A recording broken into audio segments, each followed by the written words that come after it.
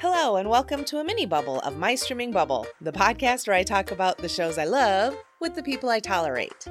But today I'm flying solo as I watch and react to the first episode of HBO's The Last of Us. Finally. Now, I've managed to stay away from spoilers, so all I know about this show is that it's based off of a video game that I've never played and stars Pedro Pascal and Bella Ramsey.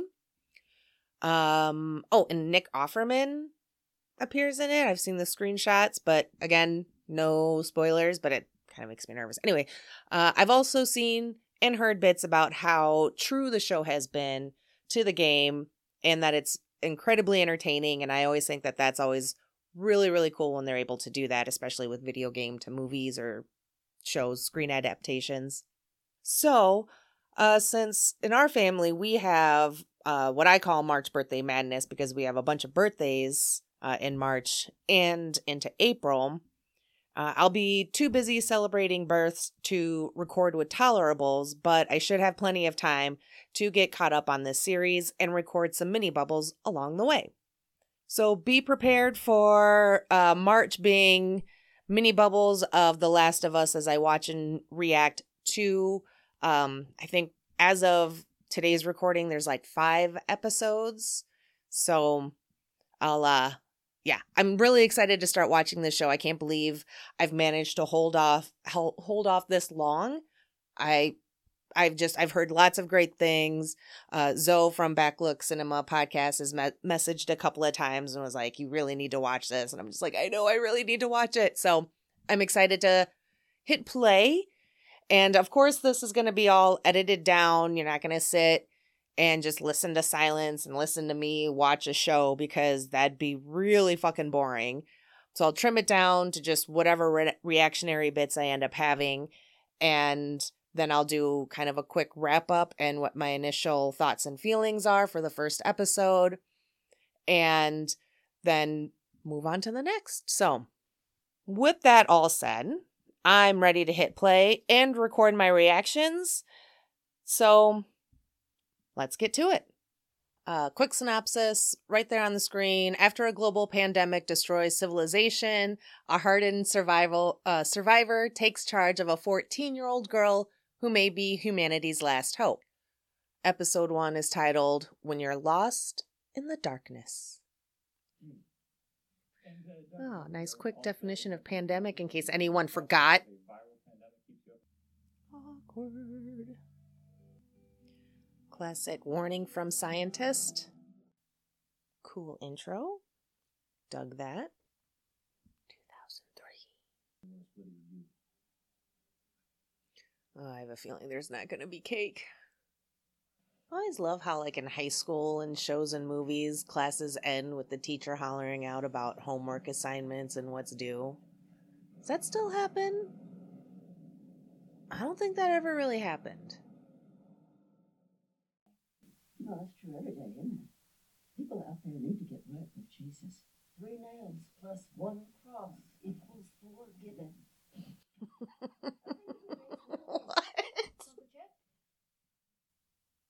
Oh, shit. Oh. What's happening to Granny back there? Oh, I don't like that. That's creepy. Oh. The dog knows something's up.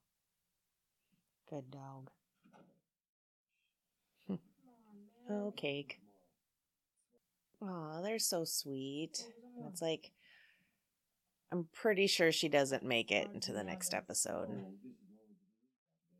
So they're just really setting up that heartache. I'm not looking forward to that moment. That's gonna suck. That's what I'm like really on edge about right now. Is when everything just starts going to shit. And then whatever bad thing happens to her. Ugh. What am I doing? Hell is breaking loose. Let's see it. Oh. Oh. Oh, that's so much hair in her mouth. That's so gross. Oh, that's not hair. What the fuck is that? Oh, get the fuck out. Oh. Don't put it down. Don't put the weapon down. Oh, fuck.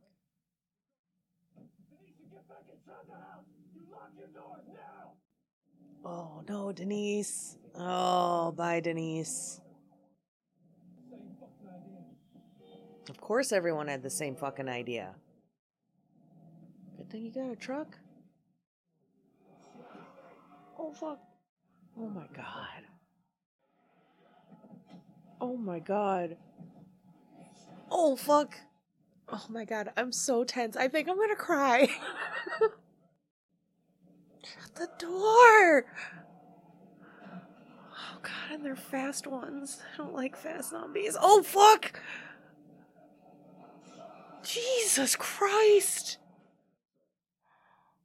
I don't like how he said that last. Yes, sir. Oh, my God.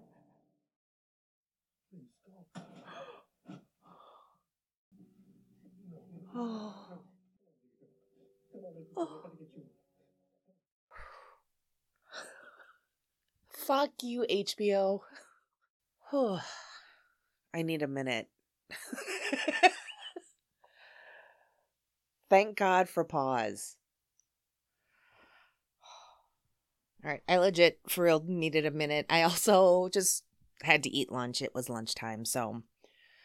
All right, after that very traumatizing viewing experience, we'll pick up, and it's now 20 years later in the episode. So, 20 years into the apocalypse. That is apocalyptic looking. Jesus Christ. Show does not like kids, huh? What? What the fuck? Public executions? Holy shit. Now your shit has pretty much ruined my week, and I'd like to go home. Oh shit.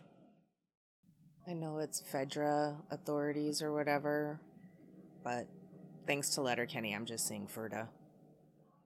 I have to look up the actress opposite Pedro right now because she's very, very familiar looking.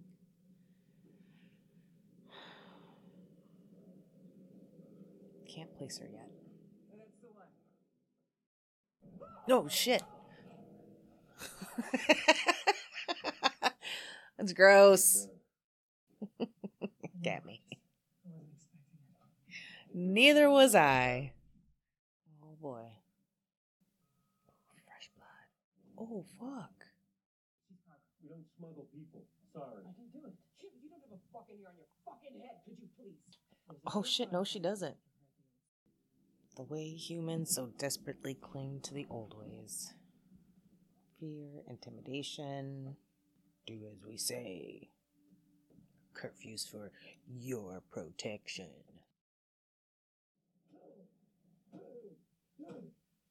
Damn.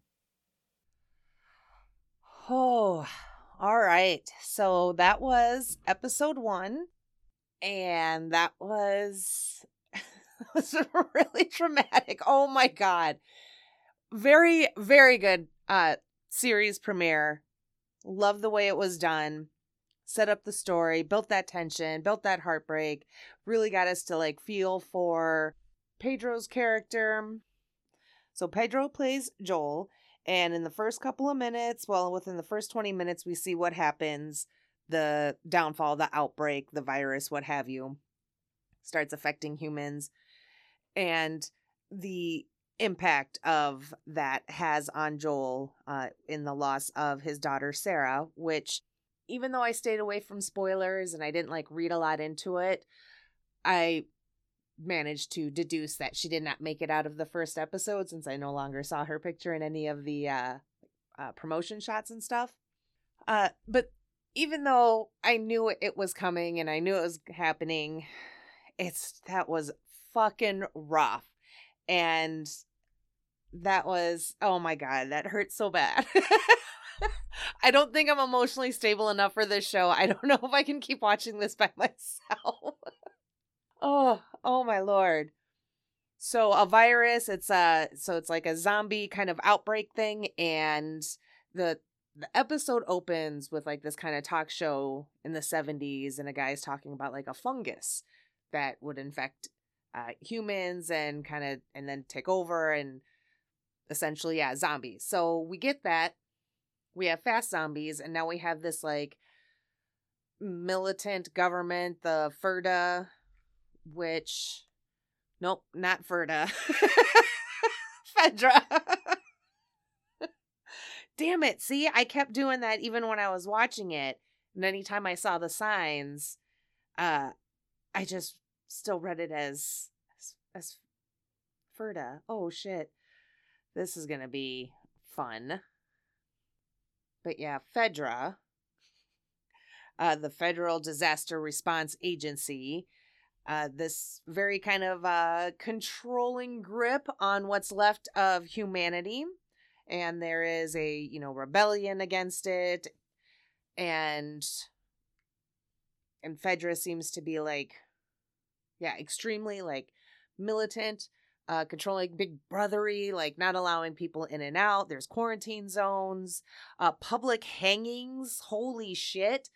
All that kind of shit that we love to see in our end of the world apocalyptic programming. So, and then we meet Ellie, played by Bella Ramsey. And Ellie, first we see that she's like chained in a room, and we're just like, oh my god, they're chained a child in a room. These people must be terrible. But no, really, they're like trying to save her, and you get the sense that she's very, very important. They don't tell us why yet, but I'm assuming she is the key to saving humanity. So now Joel and Tess. Now Joel and Tess have been tasked with the job of taking Ellie to someplace now. But they don't know that she's important. They don't know why yet. Let's see. Yeah, there's Marlene. She seems to be like the head of this rebellion group against Fedra. I did it. Tess, played by Anna Torv, who looked really familiar. And so when I looked her up, because I ended up not being able to place her.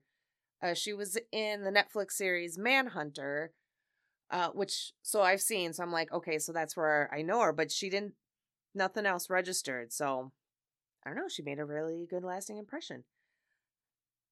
So yeah, so Joel and Tessa and Ellie are now on the run from Fedra because they have broken out illegally, and they are charged with taking Ellie somewhere, and damn it, I can't remember where, and I'm trying to find it real quick, and I'm not seeing it, but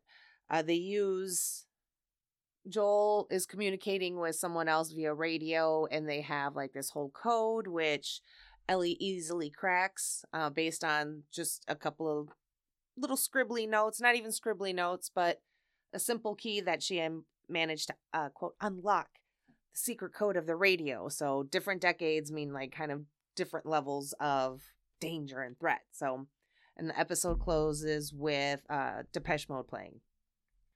But yeah, really solid first episode. Does a great job setting up these characters and the environment that we're in. Gets you emotionally involved with these main characters and kind of what the task is now, and then kind of really gets you rooting for them. So, Joel and Tess are transporting, I guess, Ellie someplace, but Joel is also looking for his brother Tommy, which they don't really give much as to what has happened and why they've become separated. So I'm sure that will all be revealed over time as well. But that was really good. And I look forward to watching the rest, getting caught up with the rest of this season and kind of seeing how much more heartbreak it's going to throw at me. So, why do I love shows that hurt so much? I don't know, but I do.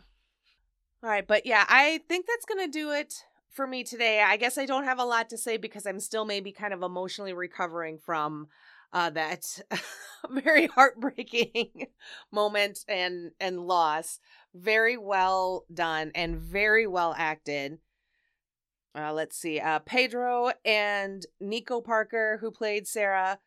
Oh my God, amazing. The look on Sarah's face as she's dying after she's been shot, and that fear and that anguish. Oh my God, I felt that. And then just that whole scene was so done and so well done and so utterly heartbreaking. And I'm so caught up in that one scene, I can't move on right now. So I just want to say that make sure that you are following me on all the social medias. You can find me on Twitter as at Streaming Bubble, no my in that. You can find me on Facebook and Instagram as My Streaming Bubble. And I'm even on TikTok and will randomly post dumb shit. So if you're into that, follow me there too. If you have suggestions on what I should stream in my bubble next, send an email to mystreamingbubble@gmail.com. And of course, thank you for listening and keep streaming.